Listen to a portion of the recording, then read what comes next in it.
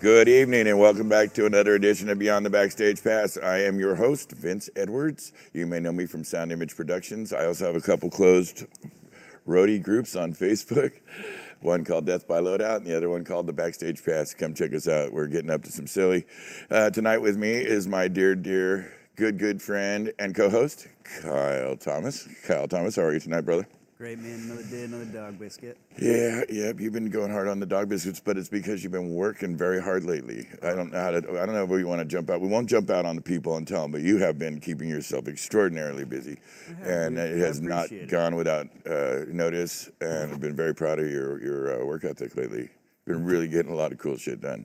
I appreciate it, man. We got a second project that we're working on. We've kind of alluded to in the past. We won't get into much detail right here, right now. But we kind of got it pretty flushed out in the sense of the build of it. Yeah, we got it looking nice. Yeah, it's pretty. It's real pretty. So we built the second set in effect.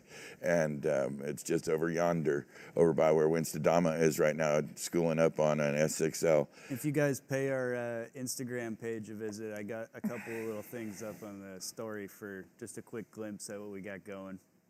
Mm-hmm. Yeah, it's turning out really good. I'll get right with you in a second. Oh, look at that. This is my lovely woman has checked in. She was teaching a class of her own this evening, doing a show of her own, and it looks like she got off early. I'm so happy. Jackie Canterbury is here, and she knows that my guest tonight is somebody I absolutely adore in this business, one of the sweetest, coolest guys in rock and roll. And I really mean that. You're going to find out for yourself in a second. But we got a couple things to talk about right now. What's going on, Kyle? Yeah, I just wanted to apologize yesterday, last show for the audio drop. Yeah. I think we got it all worked out now. We did a huge overhaul and cleaning of like maybe 10 shows that had piled up cable on top of each other. So there was a couple of loose cables potentially. I think we got it all squared away now. I also like to thank Jeremiah Kearney for last week's show. It was awesome to hear him. It's so good. Once we worked it out, the content's still standing, so it was great stories from him. I think Mikey clipped the show on Instagram, on YouTube. You clipped that show, Mikey?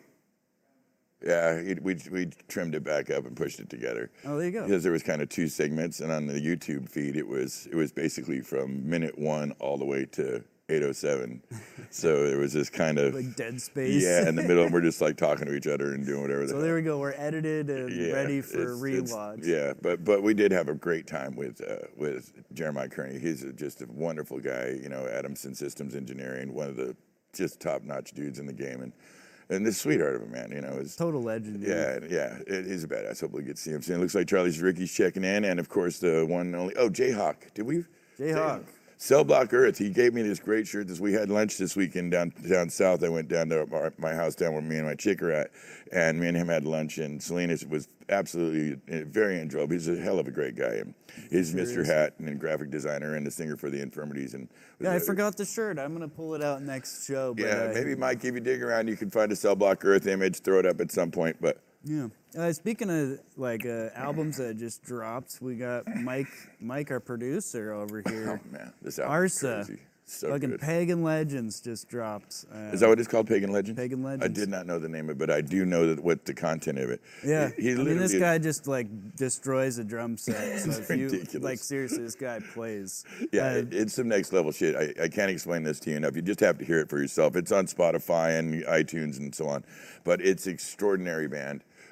And Michael is an extraordinary drummer. Our executive producer, director, the octopus back there, is an extraordinary drummer. Like, I've known and seen and heard a lot of drummers in my day, and Mikey is right up there. I mean, he really loves his work, and he kills it. You got to check this album out. If you get a chance, please go check it out. Yeah, if you like fast, hard music, that's an album for you. They call it Celtic death metal. Celtic death metal, that's right.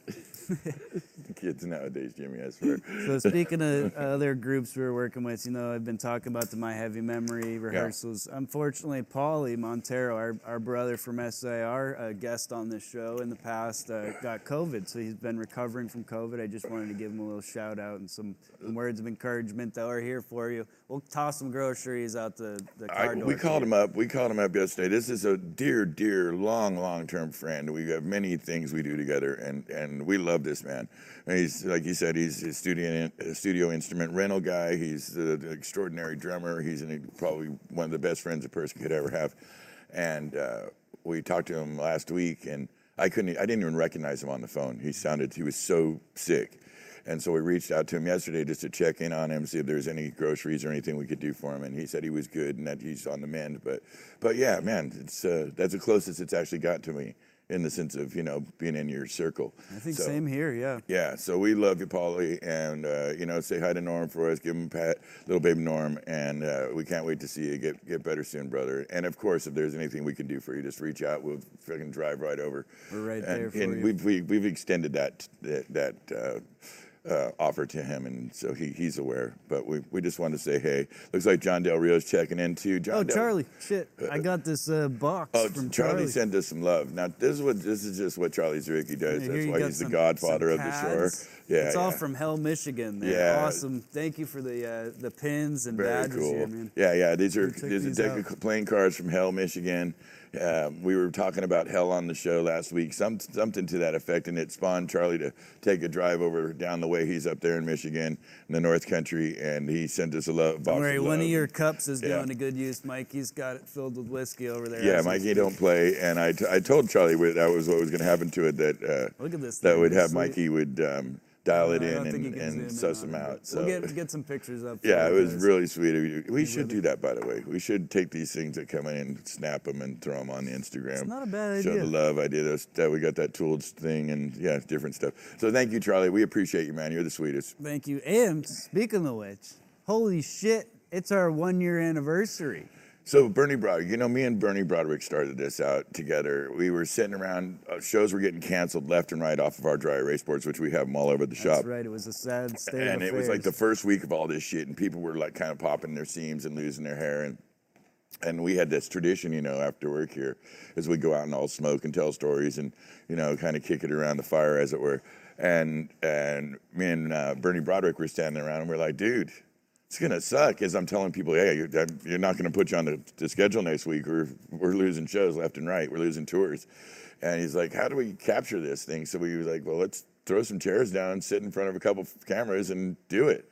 And, it was kind of a complimentary piece to the pages that we got, the closed roadie groups. So me and Bernie got together, and we made a show that we initially called The Shit Show. We were just talking shit, and me and him did, and he's a busy man, he's always building new speakers and new designs, and he's at the time was putting in that stereo system and that house system for Rick Allen of Def Leppard's new house down by my house in Carmel area. It up now. Yeah, and I think he just finished. That's how extensive this job was. It's like 67 individually handmade speakers, all different and special and specific.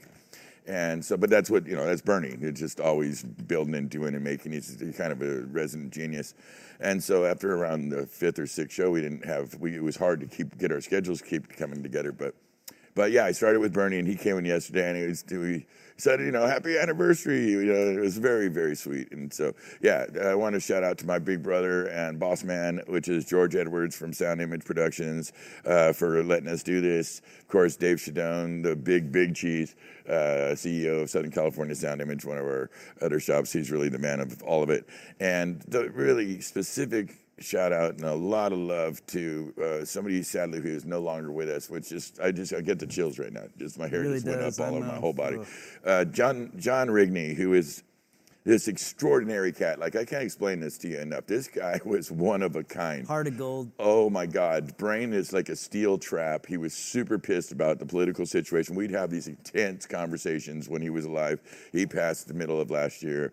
Absolutely out of nowhere. He just passed away, and he helped us with the lead wall behind us, the cameras that are seeing me right now, a lot of gear. When we first talked about this, what we were doing, and we were kind of doing it with like GoPros and shit. He was like, no, there's another way, which of course we knew, but we weren't trying to reach out at that point.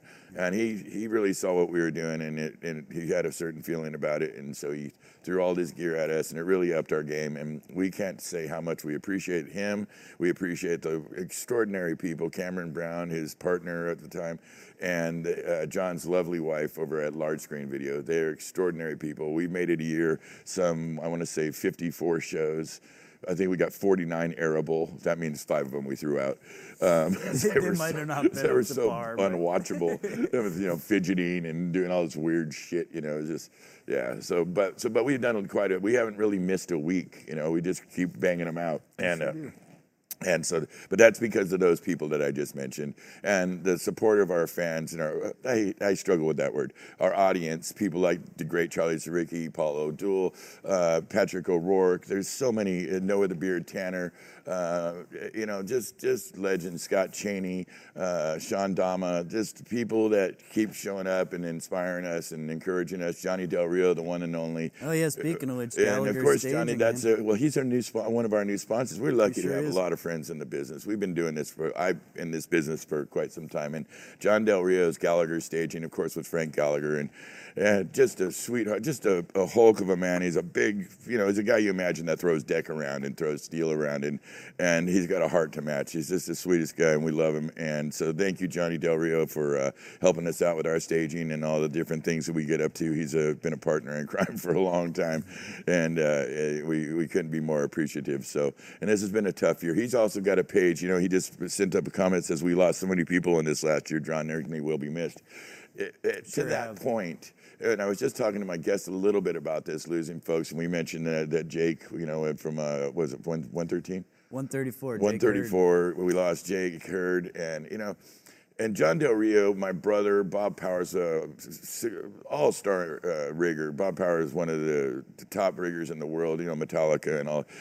They got together and they made a page called Loving Hands for Stagehands, a tragically named page, but a really well-intentioned, sweet place to go. And so it's a place for, people that are, you needing a little encouragement, maybe your head's a little up your ass. Shoot over to Loving Hands for Stagehands on Facebook. It's a very, very kind thing. And a lot of like-minded folks in the industry that are, helping each other out and lifting each other up. And so I throw a little stuff on there to encouraging things. And together as a group, we kind of all manage it and keep it going.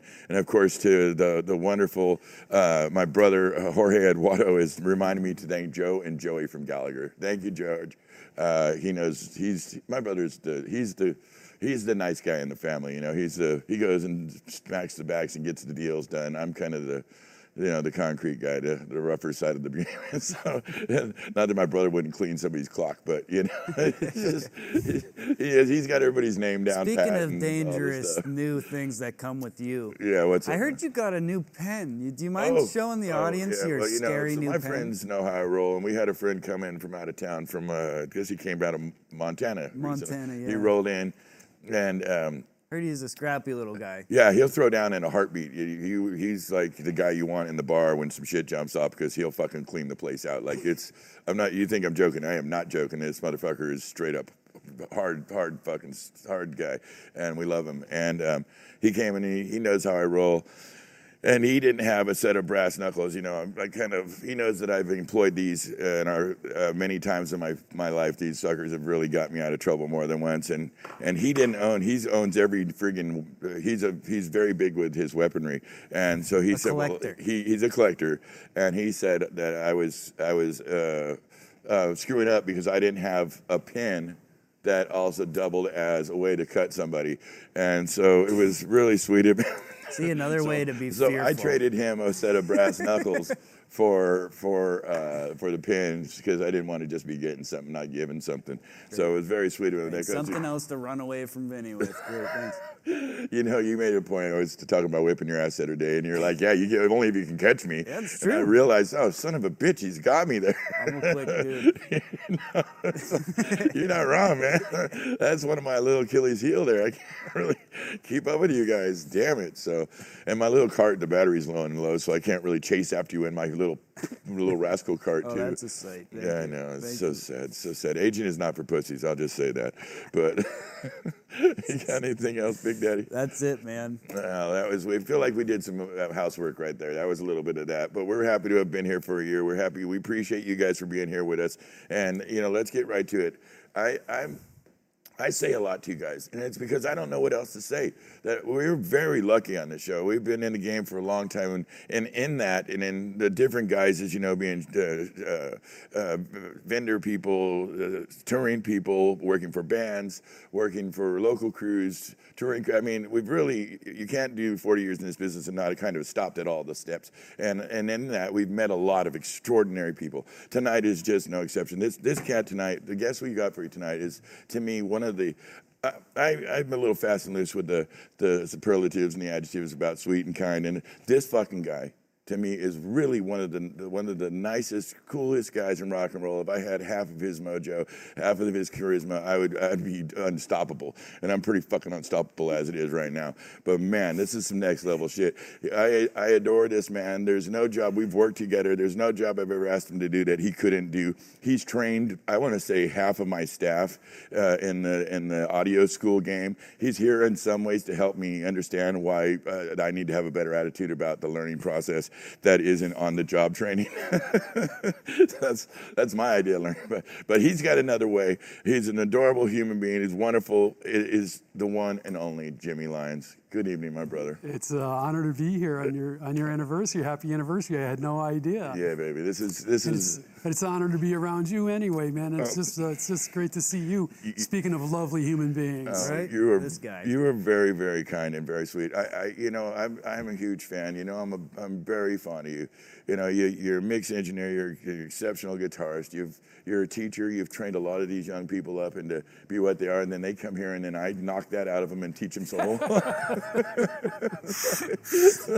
Yeah. Put them through some other paces. Yeah. But it's I can't say how lovely it is to see you this evening. How have you been doing? As long as they can coil a cable. Let's just let's over under this shit and move on from there. Yeah. It's a good starting place. Right? That'll get you a lot. Yeah. Just being able to. No, that's not. You're not wrong. I've had people come in here, and one of the fastest ways to get your head around, at least for me, a person's experience and understanding, especially when they're young looking, is you put them to, throw them on some feet or throw them on a 100-foot piece of fucking XLR and see how fast they can whip that thing up. And pretty quickly, it doesn't take much to lose respect for a motherfucker. Especially when they start over under feeder. Yeah, that's really a thing. So listen, Jimmy, I know you're extraordinarily busy. We're going to kind of go through your history and your life. I don't interview linearly. You would know that if you watch the show. Jimmy's a very busy man. I've watched a little bit. Yeah, I know. I understand. I was playing a little bit. So on the show, we tend to ask a gentleman like yourself how you got into business. We're interested in the origin story. Well, growing up as a kid, as a musician, Yeah. When I moved to California, I wanted to, get involved in live music and nightclubs and stuff like that. So I got my real start. I worked at other clubs and other functions, but my real start was at a little tiny dive bar in San Francisco called Nightbreak. Right. And the owners basically handed me the keys, and I was picking out the sound system, doing sound, booking the bands. And, we're a little shitty dive bar, but we had a good sound system, a couple of cans, a couple of lights, and we were nice to people. Yeah. We paid them fairly, and we were nice to people. And because of that, we just started getting better and better bands, and we ended up doing, Primus and Four Non-Blondes and, right. and Young MC and Sure. this crazy list of bands. Jane's Addiction wanted to play there. Wow. This 49 capacity, legal capacity. Right. Little dive bar on Haight Street, and everybody wanted to play there because it was a cool vibe. It was nice people. You built an incredible reputation as a place to play. Exactly. Yeah, artist-friendly spot, as it were. Yeah. When the guys that played Friday night would come back Sunday afternoon and hang out and check out the bands that were playing. Right. I'd buy them a couple of beers, and try to create a sense of community with people. Sure. Yeah.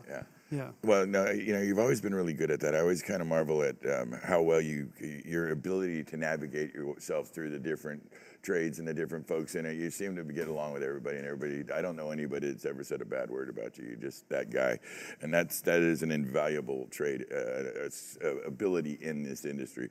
Let me ask you. So I mentioned before that you were a teacher. I know you ran the audio program. I think it was Expression College. Yeah, what was the job title over there, and tell us about that? I was the course director for Basic Recording and Production 1, Basic Recording and Production 2. I wrote my own curriculum. Okay. And you just heard, I came from dive bars, Yeah. and shitty little recording studios, and had my own like half-inch 8-track at home, Right. With a little TIAC mixer, Sure. and learning, I could punch anything, and went from there, and built up, and so I came from, really doing it. Yeah. So when they're telling me, teach it the way you want to teach it, I'm going to be practical. Good. And basically, I'm going to make it so that you're learning stuff that you need to know.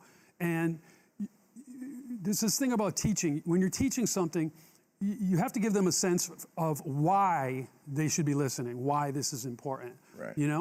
And then the good thing about the school was, and I say this because I've known people that went to audio schools and completed this certificate program or whatever shit that was, and in the 2 years or whatever it was, never laid hands on a console. Yeah. Never actually pushed faders on a real console. That's right. So the beauty of expression, and this was a period that we had where it was a lot of badasses running this place, and Kyle will tell you he's Andrew Freed over there, I think, at one point. Oh, yeah. Freed, and I think was Anderson in there too, Kyle Anderson. You got it for characters. I love how Andrew Freed elicits a laugh like that. I so get that. We love you, Andrew, but you're a pain in the ass. Moving on. I've got good Andrew stories, but that's another story. That's another thing. But yeah, there was a lot of good folks in there, a lot of really smart folks, people that really knew their shit, knew what they were doing, and knew these students, knew what these kids needed, and knew what they needed to hear. And we were surrogate parents to a degree to a lot of these guys. A lot of these kids are coming in, they're 19, 20 years old, they've never been out of the house, and we focus on application. We focus on actually doing it. I'd stand there and jabber on for 3 hours about a dynamics processing or whatever, or equalization or whatever, and then we'd spend the rest of the day in the studio, employing it, turning mics up. Hands-on, physical touching gear. Hands-on. And I'm back here at the back of the room. Because I don't like to work, So I'm at the back of the room letting somebody's got a question, I'll answer. But, I want them on the board. I don't need to be on the board. I want them on the board. I'll show you the trick. I'll show you the thing. But then I'm going to back away and let you do your thing, And bands would come in, and the students would be responsible for, interfacing with the bands, trying to establish the social skills that they so sorely were lacking. Artist relations. Yeah, artist relations. Yeah. And, getting it done, and communication, and making people feel comfortable. Sure. Right? Mm-hmm. I always said, creating an environment conducive to something positive taking place, And that's a lot harder than it sounds, I don't know, maybe it sounds pretty hard. We had Bob St. Laurent here not too long ago. He's the Deadlies. His band's the Deadlies, and he said he was doing that work with you guys, getting the kids trained up, kind of throwing some hardballs at them. Yeah, the Deadlies lived there. They lived there. They were right. I mean, I think they did a whole album there. I think I mixed some of that stuff. Yeah, those are good guys. Yeah, absolutely. Bob's a special cat. No two ways about that. Yeah. So that's a little different. What you just described is a little different than the experience I've seen from some of the heads that come in here. I don't. People will know that have watched the show that I can be a little hard on the. I'm a little bit of a dick when it comes to stuff like Full Fail and S.A. Lame. I mean E and I need to be better. I have to be nicer about it now. Now the reason people wouldn't recognize you if you still got too nice about it. That's a good point. Be like something's up. Something's off. It's maybe sick. The universe is out of balance. It's not wrong, but I earned this fair and square, man. These kids would come in here off and on, and other shops we've worked, Delicate and others, and through the kind of because this is a relatively a newer phenomenon, last 15, 20 years. Yeah. And our careers last longer than that. Oh, yeah. And so we came up, like you mentioned, your story is almost identical to my story. We clung on to some small dive place and learned the shit on the ground, full real deal stuff, Yeah. And so we learned the gear relations, the management relations, the artist relations in real time, in real fire. Yep. And that, to me, has always been it. So it goes to this question here to explain to me why going to school school at one of these places is better than on-the-job Hey, training. listen, there's always going to be kids in there that are just trying to burn, they're potheads that are just trying to burn through their parents' checkbook. Yeah. There's always going to be that element right. in any school. Yeah. So sure, 20%, sometimes 30%. Give me a number. Oh, I'd say higher than that. But Well, Kyle was one of your students, correct? Right, yeah, right. Yeah, Kyle right. was one of your students. I believe Michael Brown, the guy behind over there in control right now, our director, our executive producer, was one of your students. I believe Brian Adorama, Drew Johnson. I mean, the list is long. There's to say that though, the there names was a I lot just of mentioned people. are all really qualified, highly skilled people. It also astonishes me how many people that went to our school that are really successful artists or talented, like really went and did another level of production from what they got from it. It's true. It really ranges from the person that goes through it. Really. It's true. I want to contact some of these guys and, hey, show me show me some tricks. Yeah, right. Well, you know, a couple of them. You know, look at Aaron Martin, who was, I think, Lana Del Rey for a minute, and you know, I know he studied under you, and extraordinarily sharp guy. So are these two. They're extraordinarily sharp. They really, really got the ones and zeros. The part that it seems to be missing from the training, I don't know if it's missing from the training, but I haven't seen it in the guys. And of course, I kind of developed my nasty little attitude because of so many people showing up here that couldn't hit their ass with either hand. I mean, they really, I couldn't march them to some L21. They couldn't wire an L8, you know, just kind of the basic shit of being in this business. And so it would really be discouraging for me. And so I started thinking, well, I apparently have to tear these folks down to the basics and get them in on the floor and the ground floor and lift them back up. And so, but then, you know, there's folks like these guys at the past 3-year school that came here pretty fully formed, you know. Yeah. And they've oftentimes your name comes up with some frequency because they cite you and the courses they took with you and the good learning. So I'm coming around on the thinking on this. There's a balance, you know. There's a balance, but like I said, we had this sort of golden era. You know, it was about 5 to 15 years ago. This golden era where the staff was strong. Yeah. You know, the staff was just, you know, not a leak in the boat, right? I mean, we were watertight. You know, there was pretty much top to bottom. The staff was very strong, and we were very united. We all knew what we wanted to do. We all wanted the same thing, and you know, we were kicking ass.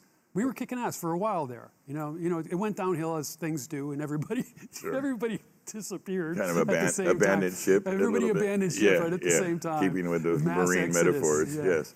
Yeah, mass exodus about six years ago, I guess now.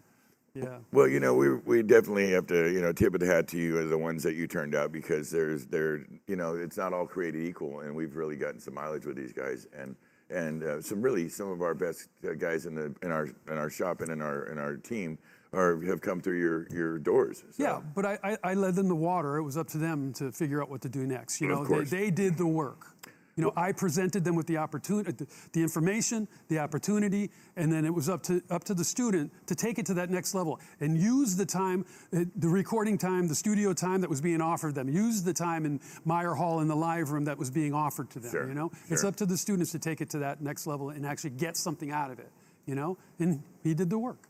Yeah, this one is, like I mentioned before in the opening, how we were doing this large project just on the other side of this. This is a very large building, and that side of the building, which I think you walked through. And so what'd you think? Is it pretty? Did you approve of what we built over here with the gamble? And, it looks amazing. Yeah. So that I think it's going to be, that's largely on this one right here. And this guy just head down and elbows out, you know, doing the work. Hardware. Yeah. Pass that shit. You have to see it. It's hard to explain, and I won't even try. But just imagine a shit ton of gear all cobbled together to make this thing we're trying to do for this little console project we're doing. We're into 60 hours or something. Yeah. It's like some real time on the work. But you know, when you're working with the older gear, it's I think the young guys aren't as familiar with this. This was how we came up. This is what we did. It was just part of doing a show. And so when you go away from it, and we've been away from it a long time as well, you know, to the plug and play boards of today with all the onboard, you know, applications and processing. All the plugins on them. Or when things break and like the dual compressor, right? What happened with the dual compressor? I got the shock, Vinny. It was fucking awesome. So I plugged this thing in, powered on, right? Ow, shocked the shit out of myself. So of course, what's the first thing I do? I go grab Vinny out of the office. He turns it off. It says, I need your help. I told my wife that one. She said, well, that's just how you guys show love. You're just weird. It's a roadie thing. You're not wrong. That's what we're missing with plugins. Yeah. So how do you shock your friends? Yeah, so it was like, he's like, throw those toggles. And I hit both of them, and it just lit me up like Christmas. And I was like, you dick. And so then, of course, what did I do? I called Mikey over. Had him put his beer down and everything. They had a can of fluid with him. And I was like, yeah, can you put that down? Which should have been a dead giveaway. He should have known immediately something was up. And I was like, yeah, we need you. And there's like fucking, 20 pieces of rack gear over there, right? Outboard gear. And there's one that's not turned on. How do you not know not to fuck you? It's those moments, man. Yeah, it was awesome. You don't get that with the I digital Mikey, shit. and then I remember he touched one of the switches, I think, and nothing happened. We're like, no, you need to touch them both. And so we sapped Mikey. But then we tried to play that joke on Winston, and Winston's, he's an older gentleman and one of the best of us by far. I mean, I didn't let it happen. Yeah, and he's like, "You're gonna kill Winston. He can't do that," and he unplugged it. I was gonna try to take. I'm bad, I was gonna try to take the joke. This is why he misses analog. He's got his taser. Let me ask you. This is a question that would obviously have to exclude Kyle. What was your favorite student? Did you have one that just? Sorry, Kyle. Well, My wife's gonna Kyle never aside, be mean to you. I love you, Kyle. I'll be nice. I'm just playing around. I'm being a little feisty lately. There was this one class. I had a lot of great students. Yeah. And but there was this one class that I really enjoyed, and I'm actually still close friends with one of the guys. We actually played in a band together. But there was this one class that had these 3 guys, and they were all just straight A, they got every question right on the midterm, and they got the bonus questions right. They got a 106. One got a 106, and one got a 102. One got a 100 on the midterm. I mean, they were all, and the written tests were really freaking hard. I don't know if you remember that, but the written tests were really. I mean, I was sort of supposed to be a brick wall, Vince. Yeah. The kids had been like fooling around with video cameras, and I don't know what other shit you guys were doing. But once you got to the actual recording program, it was time to get real as far as audio production, and so. I had a really high fail rate. I sound like I always have trouble saying that because I'm trying not to sound like I'm bragging about it. I had a really high fail rate. I had a lot of students would have to retake my class, and a few of them would begrudge me that. And these 3 guys. It was 3 guys: Alex Spencer, Chris Hughes, and Des Lott. And it's funny too because. I don't remember this about me because I was a sweetheart, right? I was really nice. Everybody's like, Jimmy's so nice. But not on the first day. On the first day... Oh, yeah, you set the mood. That's right. If somebody walks in late during the first class... Did you light them up? I light them up. Yeah. And that way I can be nice the rest of the term. That's right. And it was Des Lott, who's now one of my best friends. I love the guy. I love his dad. I love his mom. I'm down with him. And he wandered in late, and I said, oh, do you see what I'm doing now? I'm stopping... talking to all these guys, and now I just have to focus on you and take down your name, and your name is, and he was like terrified of me, So he said, I knew one thing, I was never going to be late again he was never late again for the rest of his time at the school. Yeah. And he was a straight A student. I thought, oh, this kid's, he's not serious. I got back the first quiz back, and he got a 102 on the first quiz. I was like, holy shit, this kid's, because I always say, anybody got any questions? And I go, Des, you got any questions? I was like really hard on the guy, until the first quiz, and I realized, oh, he's about it, he's all about it, And then from then on in, we were cool, and then he played keyboards in my band, and we did some really cool gigs together, and nice guy. His dad ended up being in the band too. Yeah. His dad showed up at a gig, and we're talking, and I say, he's talking to me about how excited he is about the band. And I'm looking at this guy thinking, I've got 10 years on this guy. I'm in a band with this kid. So I can't focus on what he's saying. And he finishes up with, we should jam sometimes. And I said, yeah, that would make total sense. Because me being in a band with your kid doesn't make any sense. That would make total sense. He had to join the band. Really nice. That's fucking but that was there was something about that, the power trio there, we called them, the power trio, those 3 guys, Des, Chris, and Alex, that they knew, about each other. All three of them were kind of quiet guys. None of them were really outgoing. You know, it's a nerd school, right? I mean, it's a lot of nerds, you know? Yeah. And they really haven't come out of their shell for the most part at that That's point. right, yeah. Chris was painfully quiet. Alex, I knew I could get him talking about baseball. He loved baseball. And Dez, you know, I was a work in progress, you know. Yeah. But yeah, that was an exciting thing to watch those three guys. Other students, Hillary Swank was really great. I don't know if you know her. She was really, No, really I know great. Hughes, and he's extraordinary. Yeah, a lot of the guys that I know that you turned out your more than your fair share of extraordinarily well-trained folks, which again goes against my theory that you know that's a knucklehead palace, but you know, I think I just cited. Like 5 or 6 that have been through your Good guys, process good that are guys. they're here and have done really well. Good And guys. so yeah, it's super cool. Dead Kennedys. Now you know we got Kyle Anderson in here in the shop, one of our account managers. That of course is their current front of house guy. Oh, cool. But yeah, you were out in Dead Kennedys days. I think you did a full tour with them. South America, yeah. Yeah. Talk to me about that. Was this Jello Dead Kennedys or No. This is the new guy. modern Dead Kennedys? Yeah. He was good. He's good. He's a good guy. And I'm Nice guy. totally blanking on his name. I won't lie to you. So am I right now. Anyway, super nice guy. Super good. Good singer. He was good. Good performer. Good. Yeah. Everything good. Good stage presence. And it was funny because I landed in Bogota, Colombia with 3 secrets. One, and this will surprise a lot of people, I wasn't that familiar. I wasn't familiar with the Dead Kennedys. Really? I've never really been a punk rock guy. Yeah. In the 80s, I spent most of the 80s wishing I was Prince, right? Yeah. So I was never really a punk rock guy. I was friends with Klaus, which is how I got the gig. Klaus's kid and my kid went to the same preschool. No shit. And that's how we got to be friends. Yeah. And we got to be good friends. He's a great guy, you know? You're hanging out with the And I fluoride hope he's kid. not watching to find out that I didn't even know about his music until I landed in Bogota, Colombia. Yeah. I never really listened to them. 2, I never really operated at that point a digital console, and the whole tour was Yamaha M7s. Those, Oh, no shit. Which are kind of That's a transitional board. yeah. So and the third thing was I was front of house. I was also tour managing. Right.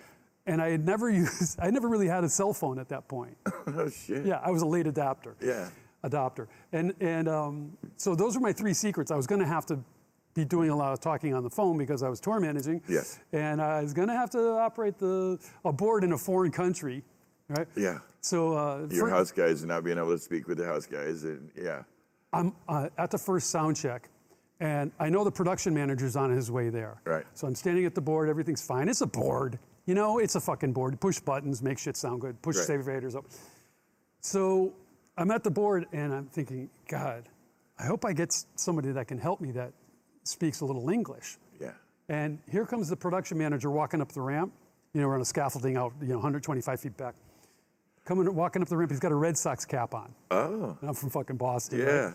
Yeah, that bodes well. I'm like, go Sox. He goes, yeah, go Sox. I'm like, wow, that's a lot of English. Yeah. That's the most English I've heard in 24 hours. Pretty good. So it turns out he went to school in Berkeley in Boston. Oh, sweet. So he's a school guy. Yeah. And super nice guy. And any questions I had, he was right there. So it went fine. It was amazing. It was the first time the Dead Kennedys had ever been in South America. So people were super excited. People were stopping us on the big street. draw. Big draw. There was 110,000 people in the park on the first day of the festival Amazing, for huh? them. Right. So I would be on the can I stand up? Is that okay? Yeah, of I was course. on the scaffolding, and I'd hang out on the scaffolding, and I would look back, and A sea my of people. eyesight would run out. In other words, it was like as far as you could see in the world. Yeah, in the there horizon. was humans. Yeah. There was Fucking humans. crazy. It was freaking crazy. And I'm mixing on my, I got an array right here. I'm mixing on the array. I'm not listening to that shit because that's going to make you crazy. Listening to a sound system that's playing for 110,000 people, you're going to be freaking out, right? So I'm just mixing on my array. I'm poking my head out. Okay, that's hi-hat, But get back in, There's some high-pass filters on everything. You know what I mean? It's just, keeping it simple. And they're pretty straightforward guitar-based. Yes, band. very straightforward. And, people would say, it sounds really good. I'm like, is that okay? Because I'm not sure. Is it supposed to sound good? But it did. They're a good band. They were a good band, and they played great shows, and they were, a pleasure to be around. I think you were doing this around, 2009-ish, give or take, 10? Yeah. So by that time, they're in the game 30 years. Yeah. You know, Oh, yeah. and they have seen it. And this is a band, you know, when I was coming up, because I came up in the punk rock scene, and they were, Gilman Street. swear to God, first band from moving from LA to here. Within 2 days, we're up here in Monterey. We come to the city and we go see a DK show at what used to be the old James Jones Temple, you know, on the Elite Club. Yeah. And it was extraordinary. Yeah. And we had already known them from being punk rock in LA, but punk rock was very new. So this is like 1981, 1982, no, probably late 81. And so they're just one of the premier punk rock bands in the game. Klaus Fluoride and the boys, you know, great guy, really good bass player. Really strong band. All about his tone, you know. I mean, he's really about that's a bass player that's all about his tone. Yeah, you know? and you know, a very distinct sound, a very distinct thing they were doing. And with Jello, you know, Jello is a fascinating cat. I had a long history with Jello, and you know, sad that it happened between them, but yeah, the DKs, what a great band to get to go out with. Yeah, it was fun. Yeah. And then they hear my Spanish, right? I can speak, you know, I can hold my own. Yeah. You know, I can speak Spanish. My wife is South American. I can. Hi, honey. And I can hold my own in Spanish. And so they keep on asking the band if they need to send a translator with them to this event or that event, and they keep saying, no, Jimmy's coming. And I'm like, dude, if you can get an actual translator, get an actual translator. You know, I can order us beer and, you know, find, you know, some good food, you know, but street food. But, you know, my Spanish is okay. Like I said, I can hold my own, but I didn't sign on to be the interpreter. Yeah. Fascinating, and you know, I'm sure a lot of fun. A lot of fun. South America comes with its own special treats. It's amazing. You know, working out the electric alone is a major issue all the way down the coast. You know, as you go, is very special. And of course, you know, Bogota being one of the more dangerous cities in the world. It was fun. Yeah, a lot of fun. Well, you know, you're alive when you're doing those shows. You know, you absolutely. I was down there with Anthrax, and it was like it was some shit. Yeah, it was full, and you know, they love their music down there. You know, they were stopping us on the streets, and like guys had. You know, asking if they could take a picture with their kid in the picture, and it's like the kid's got you know, the 8-year-old's got a DK's T-shirt on, and so, and the dad's all into it, you know, and they're just full on rock star treatment. I mean, it was full on. Did you grow to know more of their music over time? Yeah, I mean, of course. I mean, I knew. You know, Let's the Landlord and All Day Cambodia and all that. You got it. All right, good. Yeah, their first album was probably one of my favorite punk rock albums of all time. Yeah, they're great. You worked with Billy Preston. Now, a lot of people may not know who Billy Preston is, but this is an extraordinary musician, extraordinary cat. Fifth Beatle. I fucking love the guy. Yeah, I mean, you know, great guy. Just what an he's so special. His stage presence. He's such a large stage presence. How was that, man? Super sweet guy. This was, you know, past his heyday, and he's basically making a sort of a comeback record, and it's a dance record.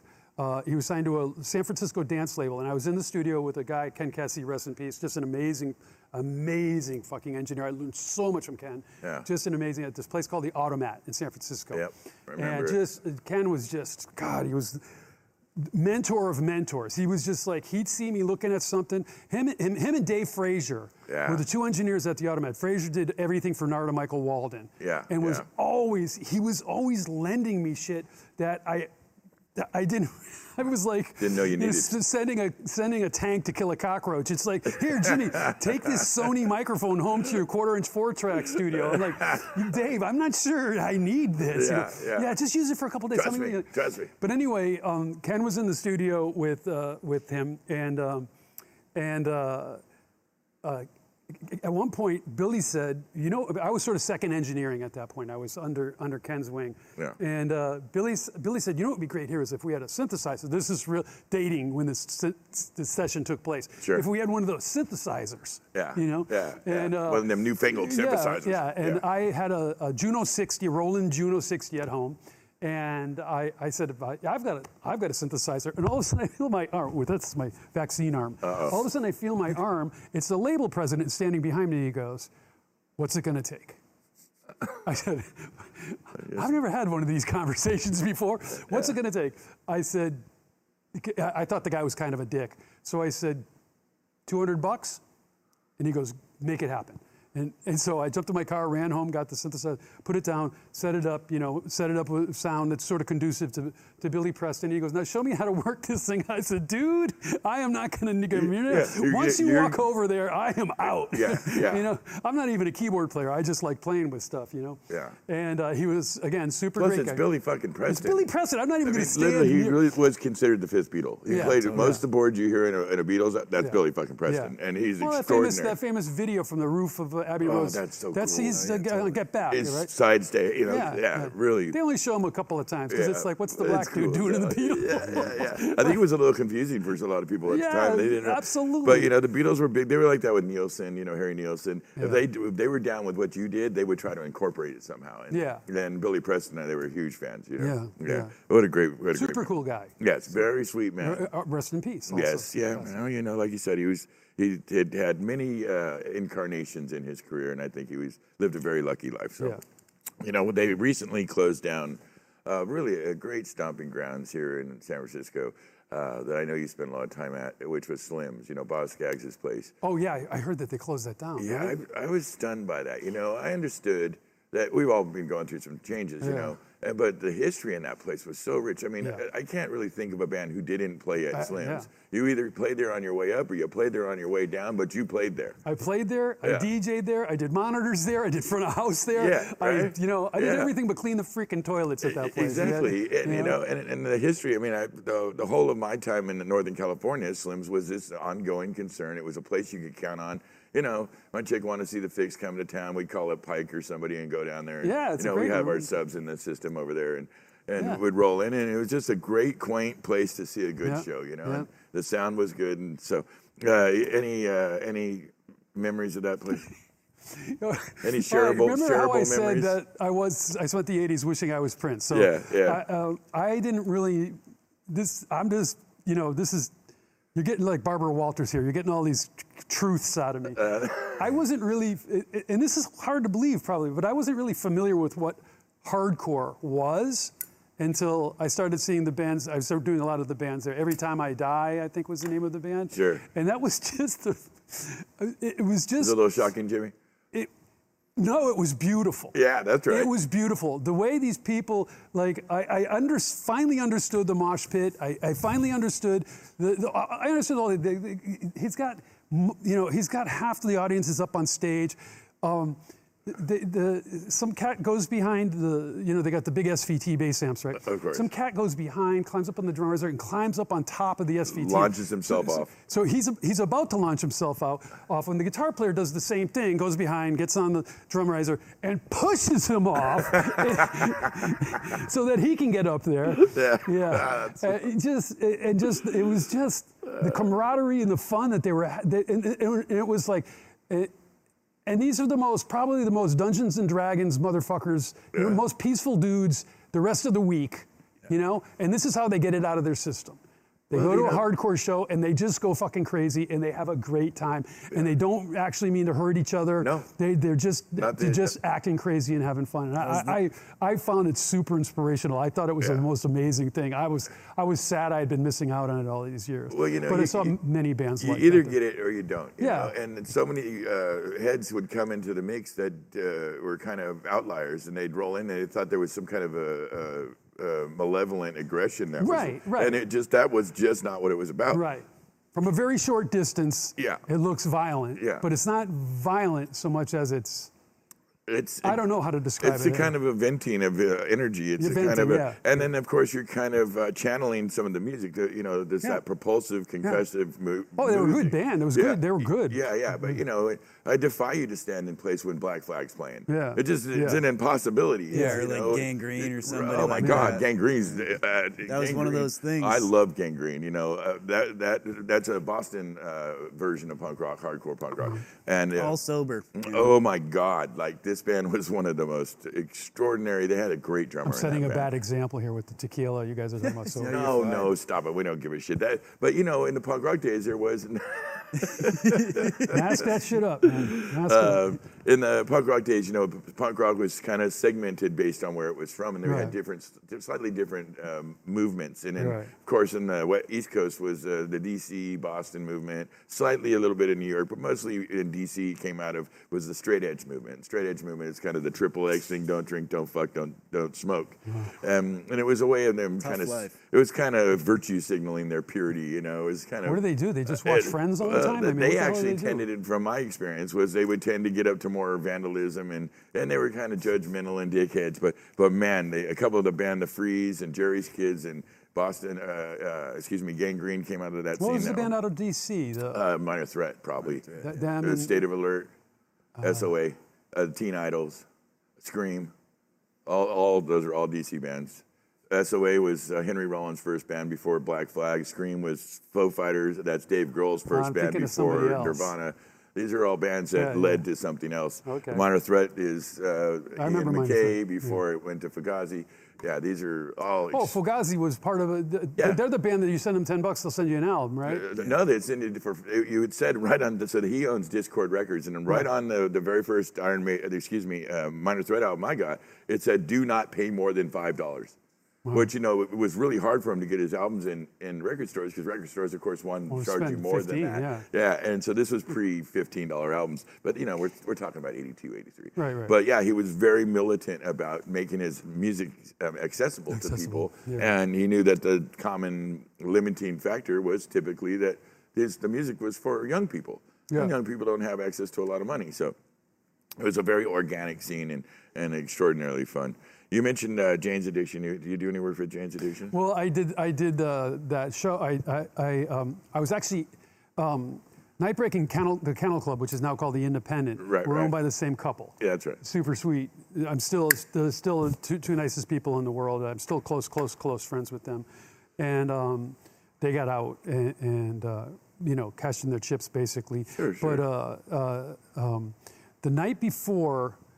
We used to have this thing at Nightbreak. It was a Sunday afternoon show where it started. I would audition a couple of bands, and I would play a couple of records, and then we had a sushiyama in the front of the place selling sushi, and it turned into kind of a scene, Yeah. And better bands, instead of auditioning bands, better bands wanted to play the Sunday free. It was free, so people would wake up, have breakfast, and then wander over to Nightbreak at 2 o'clock, 3 o'clock, 4 o'clock in the afternoon and start watching bands. And all of a sudden, I'm learning how turntables work and everything. Next thing I'll look up and people are dancing, so I better get better at this, Anyway, my band at the time opened for Jane's Addiction at the Kennel Club. And then we're hanging out and I'm like, Jörg, the owner, is like, you should come play Nightbreak for free tomorrow.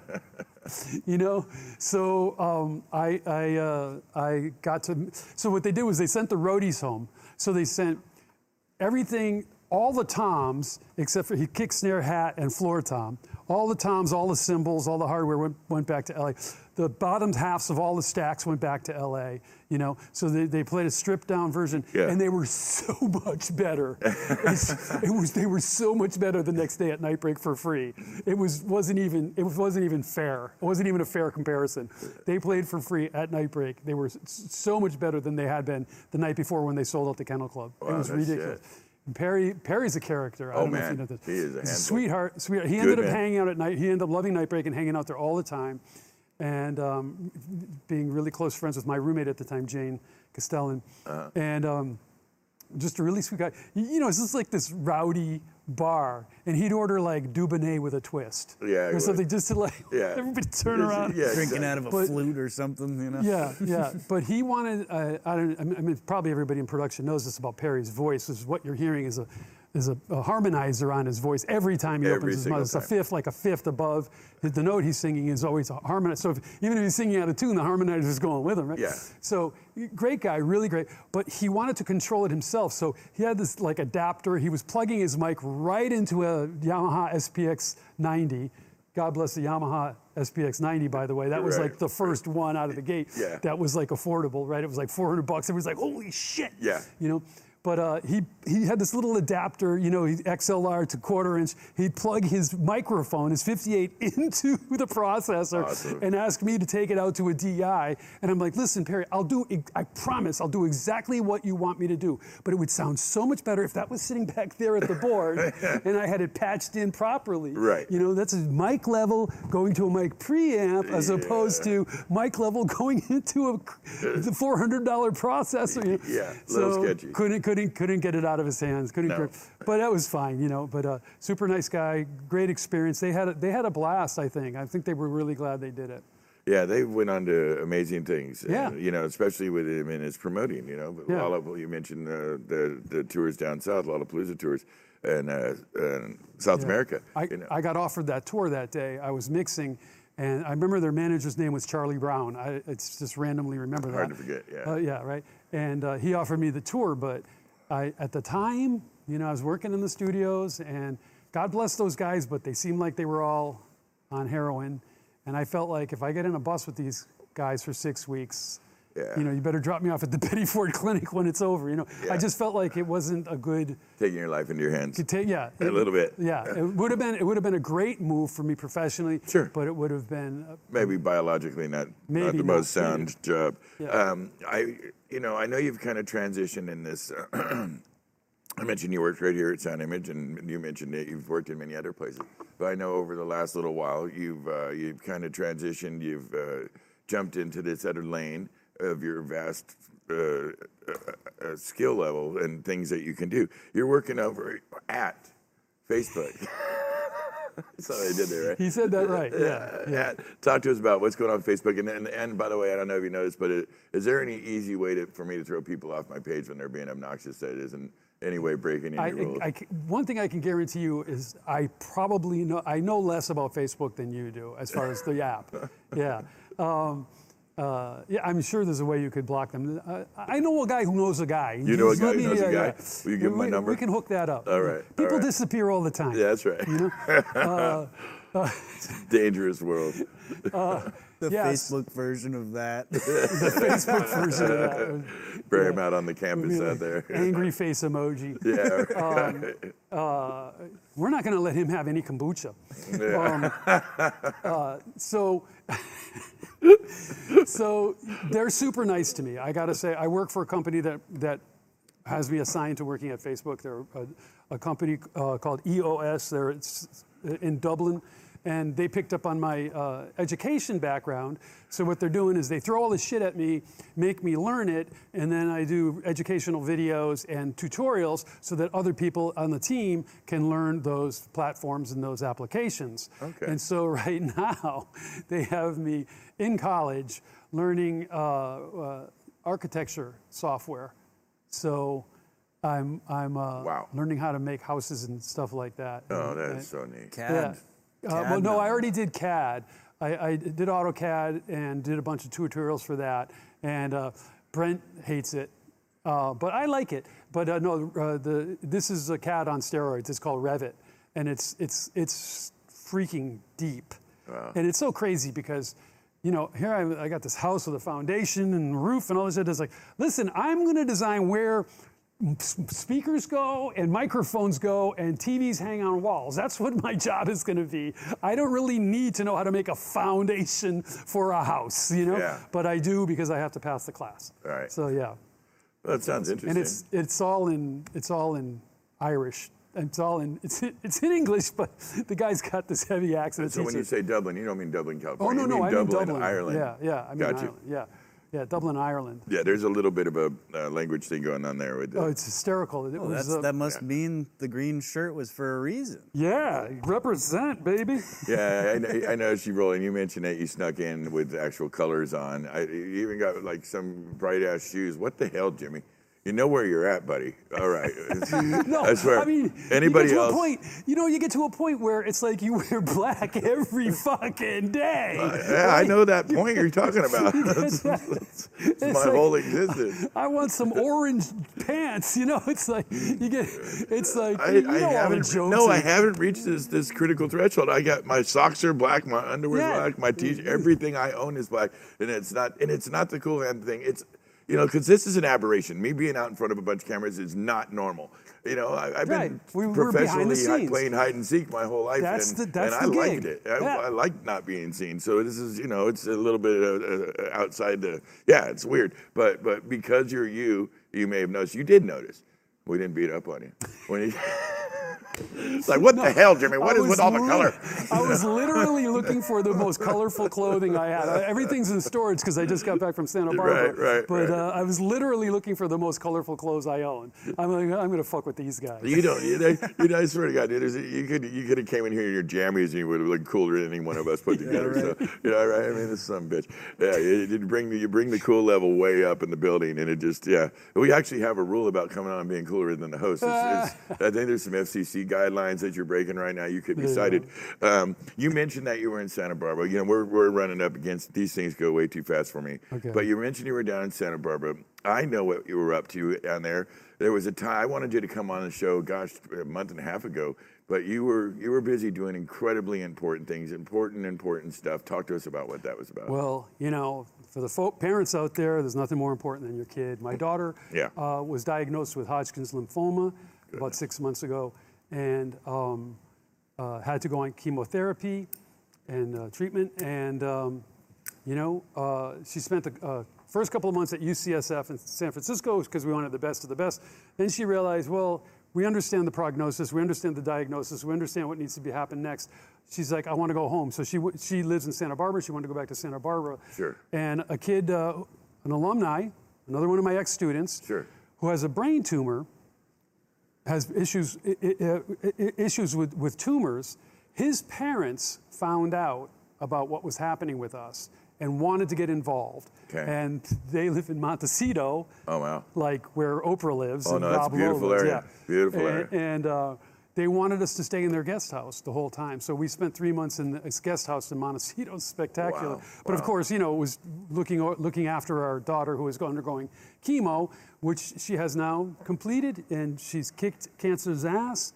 And the doctors say she's cured and she'll never have to look back. Oh, that's so fantastic. Yeah. Jimmy, I really, to you and the family and your lovely daughter. Mike, you got that photo? Such a blessing. She never lost her hair or her eyebrows looked fierce the whole time. She's a Lyons, man. The doctor's like, you're going to go bald. I said, doctor, have you ever heard of DNA? Yeah. There's this thing they have in science. Shit. It's called DNA. Yeah, and when your that's right. dad is in his 60s and he's still doing that. Yeah.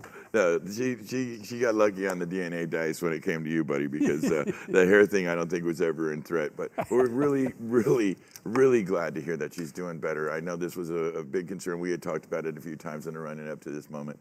And I can't tell you how happy we are here at Sound Image and as your friends to hear that your lovely daughter's doing well. And, you know, attaboy, buddy. You know, she's.